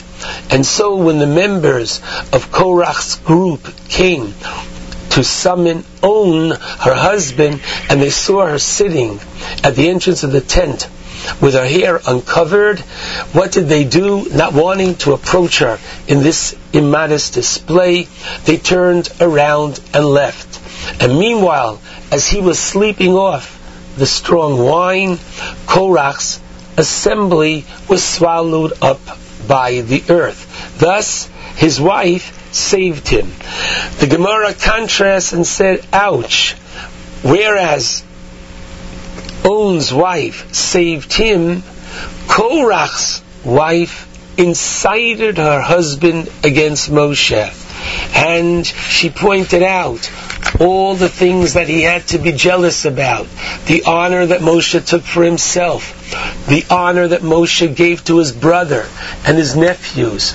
And so she incites him, and the Gemara ascribes the pasuk coming from the 14th chapter of Proverbs. Chachmos noshim bonsa beisa. She was wise among the women, builds her house, and this is the referring to the wife of On. And Iveles biyodeha tersena, and the foolish one destroys it with her hands. That's the wife of Korach. I'd like to ask a very basic question, and really it's not my question. Let's give credit to where credit is due. Rav Avigdor Nevensol Shlita, the Rav of the Ir HaTikah, the old city in Yerushalayim, what he does asks is as follows. If the rabbis are praising the wife of On, then why doesn't she really go and say to her husband, come on, how could you even entertain challenging Moshe? Look what Moshe did. He's been there and took us out of Mitzrayim as the intermediary with and through and for Hashem. And the Makos, and the Yamsuf, and Sinai. How could you even think of challenging Moshe when Moshe emes v'so raso emes? And Rav Nevensol gives a beautiful answer, which is so important and poignant. He says as follows: she was a very smart woman, and she realized that if she would talk to him about theology, he wasn't ready to accept that at this point. So she basically said to him about Olam Hazeh, if you want, my dear husband, more for this world, then stay with, she was saying, with Moshe, stay with the status quo, because by staying with Moshe and with Torah, you will have and get Olam Hazeh. This is such a basic and important principle, which he expounds upon in his essay on Parshas Korach, as well as Lev Eliyahu, Rab Eliyahu Lapian, Sechet Tzadik Levracha, in his volume on Bereshis in Parshas Vayetze, in his essay on his Aneg al Hashem, he writes and says so powerfully, there are those that think that to be an observant Jew, one has to be prepared to make a big decision. I know I'll get the world to come, but I'll give up this world. And he says nothing could be further than the truth. The truth is that when one lives a life of Torah and mitzvos, they are getting not only Olam Haba, but they're getting Olam Hazeh. They're getting this world. They're getting the best possibility of enjoyment from this world. And so we revisit the Mishnah of Kinot Tava and Kavod. You and I know those people who are caught up in jealousy, lust, and looking for honor for themselves. And as we're told from the Mishnah at the end of the 5th parak, what's the difference between the disciples of Avraham and that of Bilam? So listen carefully. The Mishnah tells you that the disciples of Avraham, that which we all aspire to be, Ochlin ba'olam hazeh. Literally, they enjoy the fruits of their good deeds in this world, as well as nochalin ha'olam haba, as well as they're given a everlasting possession in the world to come. But listen carefully. Talmidav shel Bilam Arasha, but the disciples of the wicked Bilam, Yorshim Gehenam. Literally, they inherit Gehenna, which is H-E-L-L. Now one might think that this is referring to in the future, after 120 years. No, says the Meiri in his commentary. No, says the Tosos Yom Tov in his commentary. They have Gehenna here in this world, meaning they can't appreciate what they have, and they don't have the enjoyment. Those foolish people that are not yet keeping a complete Shabbos, look what they're missing. They're missing not only the relaxation for the guf, for the body, which is so important, but finally some relief for the neshama, for the soul. Not only for the soul to be able to get involved in spiritual matters that it doesn't have an opportunity to so do during the week, but the ability on Shabbos not to be beset by all of the challenges and vicissitudes of life that you have during the 6 days. It is psychologically healthy for the Jew. It is literally an opportunity to enjoy this world, and this is that very important concept. Nebach, the Yetzer Hara that says to those couples that listen to him and say, come on, if you practice birth control and you have less children, so you'll have more time to enjoy this world and travel and more money for this world, etc. And what they are losing out, they're not only losing out that which the Talmud teaches us so powerfully in the Gemara Yevamos, that Ein Ben David Ba, that in terms of our peoplehood, the Mashiach is not going to come until the appropriate number of souls have been released from Tachas Kisei HaKavod. But beyond that, and in much more deeper way, the parents are losing out on all that incredible nachas and joy that they could have had by having more children. It's an amazing thing. The Yetzer Hara tries not only to take away the Olam Haba from the Jew, the world to come, but he even tries to take away the Olam Hazeh. And this week's parsha of On Ben Peles and his wife, in her wisdom, teaches this very important lesson that we are to learn, that by keeping a life of Torah and mitzvos, it's a win-win. Not only in the future, but thank God, right now. Shabbat Shalom to all. Friday morning, JM and the AM on this Erev Shabbos Parshas Korach. Rosh Chodesh begins tonight, a 2-day Rosh Chodesh Shabbos and Sunday, candlelighting at 8:06 on this Erev Shabbos. Many synagogues begin earlier. Make sure you know when things start where you are. I want to wish a mazel tov to Miss Sarah Gordon, Director of Student Activities and Teacher of Talmud and Jewish Philosophy at Mayanot Yeshiva High School. 2013 Greenspoon Steinhardt Award for Excellence in Jewish Education is awarded to her. We say mazal tov to Mayanot and to Ms. Gordon from all of us here at JM in the AM. With us live via telephone, we get a chance to speak about some Israeli real estate, because there is an Israeli real estate show coming this Sunday, June the 9th, to Woodmere, New York, at Eish Kodesh, between noon and 8 o'clock. And then Monday, the show goes from 5 until 11 p.m. up at the Atrium on West Route 59, in Monsey, New York. They're talking about Ramat Givat Ze'ev, and with us live via telephone is Chanoch Kass, who is manager of Nofei Yisrael, as they continue to spread the word about Israeli real estate throughout the entire world. Chanoch, welcome to JM in the AM. Welcome and good morning. And Ushi Stahler, and I believe it's the first time that our good friend Ushi Stahler has been on this radio show, who's an advisor on the Ramat Givat Ze'ev project and knows it up close and personal. He's with us live via telephone as well. Ushi, welcome to JM in the AM. Good morning, Nachum. Thanks for having me. A pleasure. Great to speak to both of you. All right, we always get excited when it comes to Israeli real estate, thank God. First of all, Chanoch, it's good to hear that there's still some property available in Jerusalem. You know, most people think that there's nothing left, but thank God there is still something for people to buy, right? Yes, I hope it's not I hope it will continue, and this is not the last piece of land that we have. So big in Jerusalem. No question about it. We hope it continues and that people are able to buy, and hopefully at affordable prices. Ushi, what do you say to the people out there who are looking for property in Jerusalem but feel they've been outpriced over the last 5, 10, even more years than that? Is there still hope?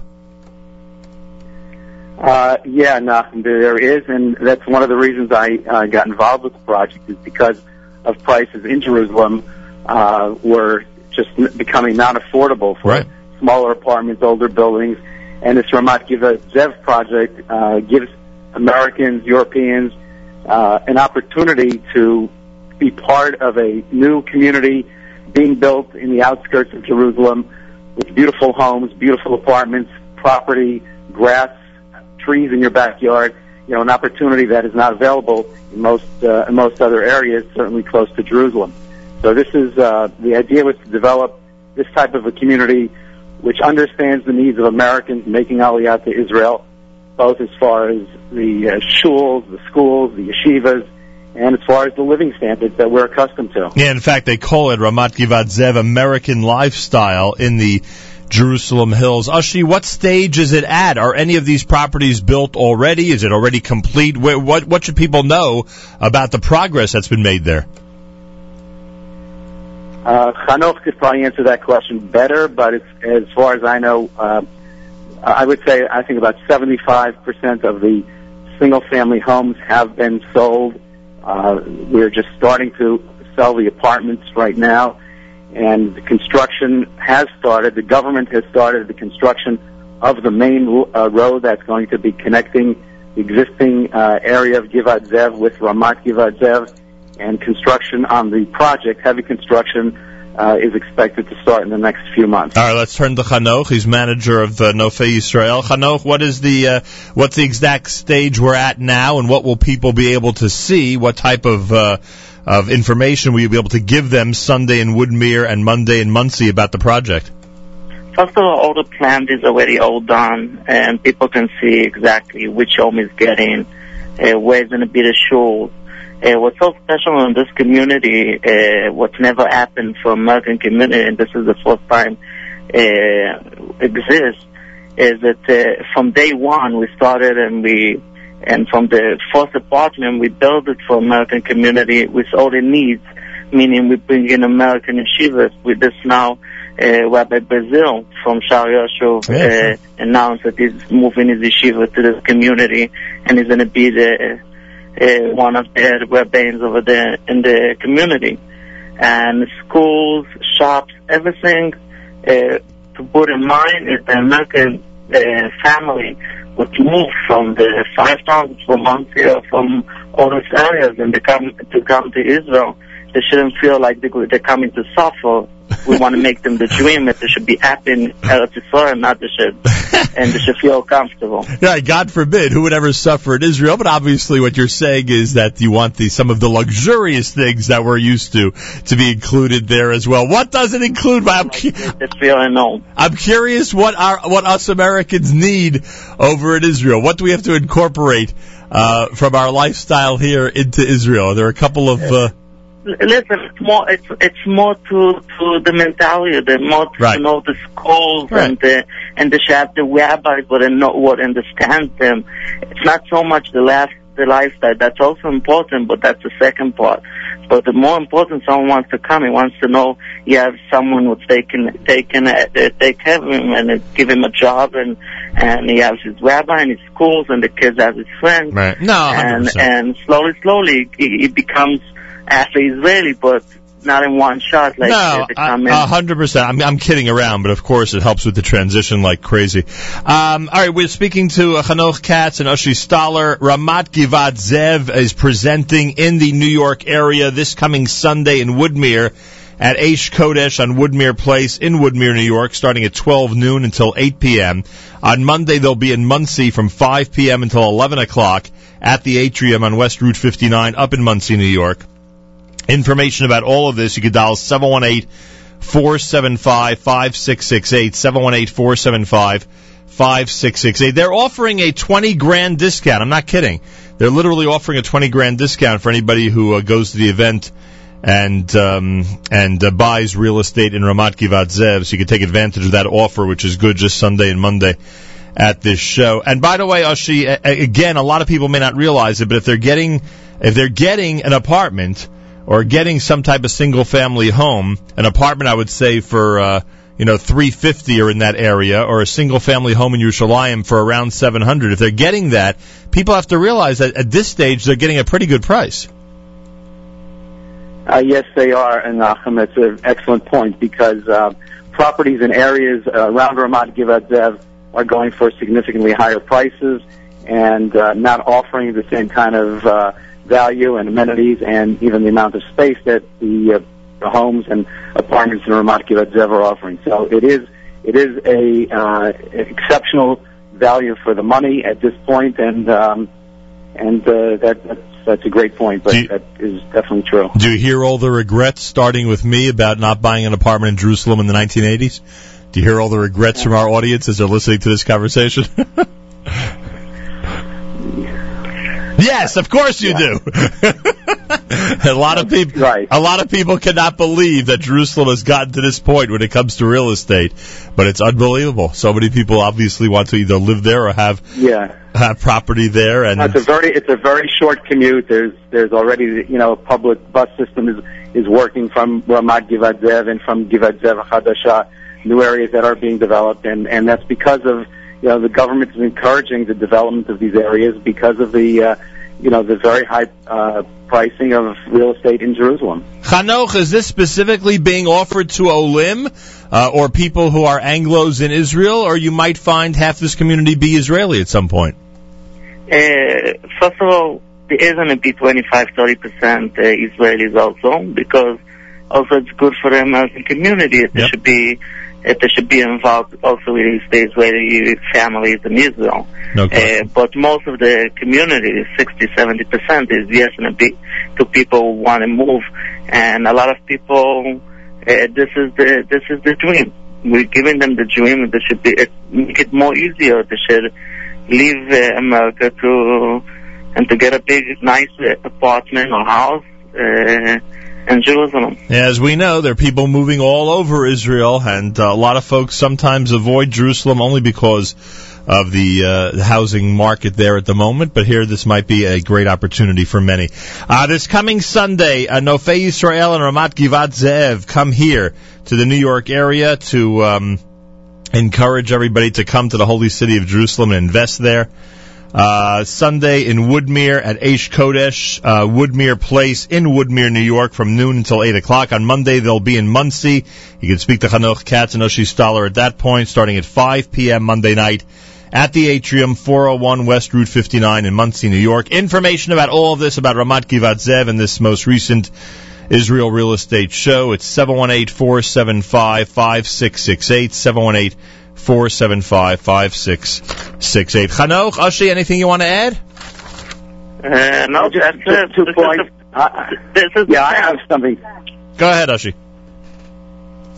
Hello? Yeah, I think I just want to stress again, Chanoch mentioned that the Rabbi Shlomo Brazil is moving his yeshiva to Ramat Givat Zev, and that's an example of the type of community that is going to be built there. Someone who's warm, who's welcoming, who wants the community to be part of his yeshiva, who's bringing young people, who's bringing Rabbeim, bringing Kollel people with him to a community. So I think that's just an example of the type of warmth that you can expect from a community like this. The other point is, which you touched on, was that there are a lot of people who already made Aliyah, who are living in different parts of Israel, that are not that happy. It's not exactly what they had planned, and we have had tremendous amount of interest from those type of people who already made Aliyah, are living in different parts of Israel, and look at this as the dream opportunity that they expected, and have shown a lot of interest in purchasing property in Ramat Givat Zev. No question about it. All right, gentlemen, thank you. Shabbat shalom and good luck on Sunday and Monday. Thanks for joining us. Shabbat shalom. Thanks, Nachum. Have a great Shabbos, and we hope to see you in Ramat Givat Zev. Bezrat Hashem, Chanoch, Kass, and Ushi Stahler. Their real estate show comes Sunday to Woodmere and Monday to Muncie. It's 8 minutes before 9 o'clock Friday morning. JM in the AM. Want to wish a very special mazel tov to the YTCTE, that's Torres Chaim, Torres Emes, by the way, IT Director and Alumni Coordinator Avram Eliezer Friedman and his wife Leah on the birth of the most tech-savvy baby boy in the world this past Monday morning. That's at least what listener Sina tells me, that he's the most tech-savvy baby boy. Special mazel tov to big sister Menucha, that comes from Ira and Sina. And Sina says we'll talk over coffee one day. Thank you, Sina. And Boker Tov, and a very special, huge mazel tov to Tzipi and Shayadov Schreiber of Far Rockaway, celebrating anniversary number 7. Wishing you abundant good health, simcha, and nachas from your adorable crew, Akiva Chaya and AB till 120. Which much love from Ima and Abba, and again we know them as Sina and Ira down in Florida. Reminder that our friends at TABC have their big scholarship fund breakfast coming up on Father's Day, a week from this Sunday at the Young Israel of Teaneck, 868 Perry Lane, with a 9:30 breakfast and a special presentation by their outstanding students and faculty at 10 a.m. Everyone encouraged to attend. We'll talk more about it this coming week. Information, contact our friends at the Torah Academy of Bergen County. Don't forget, Naomi Nachman has an amazing table for two coming up right after JM and the AM. Is that amazing or what? Right after JM and the AM, Naomi Nachman speaks about a whole bunch of delicious stuff on the web stream between 9 and 10 o'clock Eastern Time. And if this mouse would work properly, boy, would I be able to tell you what it is. First of all, big thanks to Gourmet Glot and Cedarhurst for presenting. The guests include Mordechai Strick, a competitor in this week's Long Island Kosher Barbecue Competition, Yitzi Katz, developer of the Kosher GPS app, and Donnie Klein, founder of Yeah, That's Kosher. Naomi Nachman coming up next, right after JM and the AM on jmandtheam.org. And don't forget, Saturday Night Siegel tomorrow night with Avrami. Don't forget Sunday, JM Sunday with Matis. And don't forget, that starts at 7 a.m. Eastern Time. And don't forget the, wait, we're a little early for that. And don't forget the big, and I mean big, 10 hours plus of our incredible Erev Shabbos music stream that everybody seems to be going nuts about. Everyone loves the Erev Shabbos music stream. You get to listen to it today between 10 a.m. and candlelighting on our stream at jmandtheam.org. Time to say good Shabbos with JM and the AM.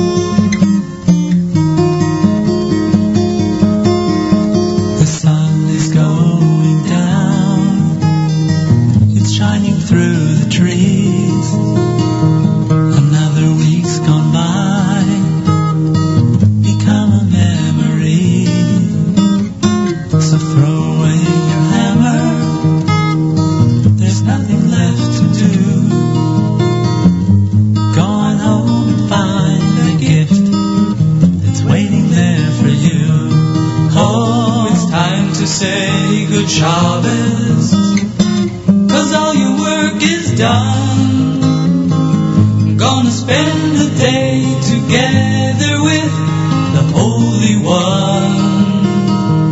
Say a special blessing on a cup that's filled with wine. Man and his Creator, it's a very special sign.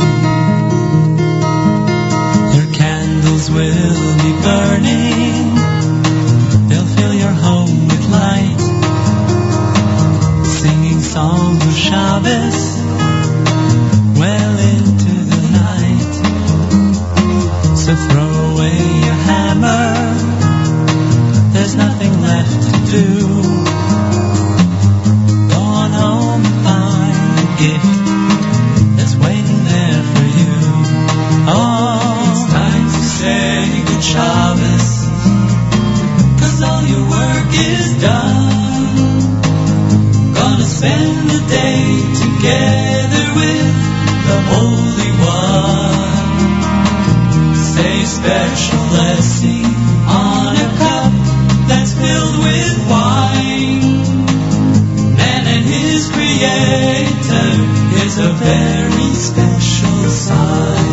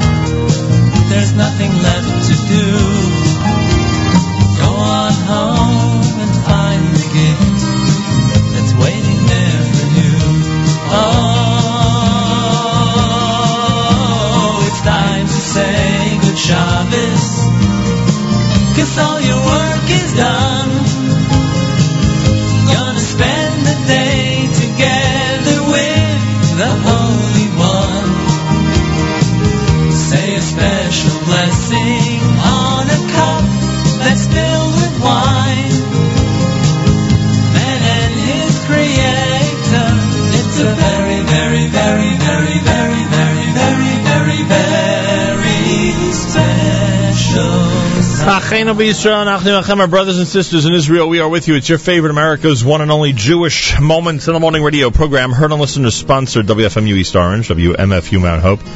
Round the world on the web, jmtheam.org.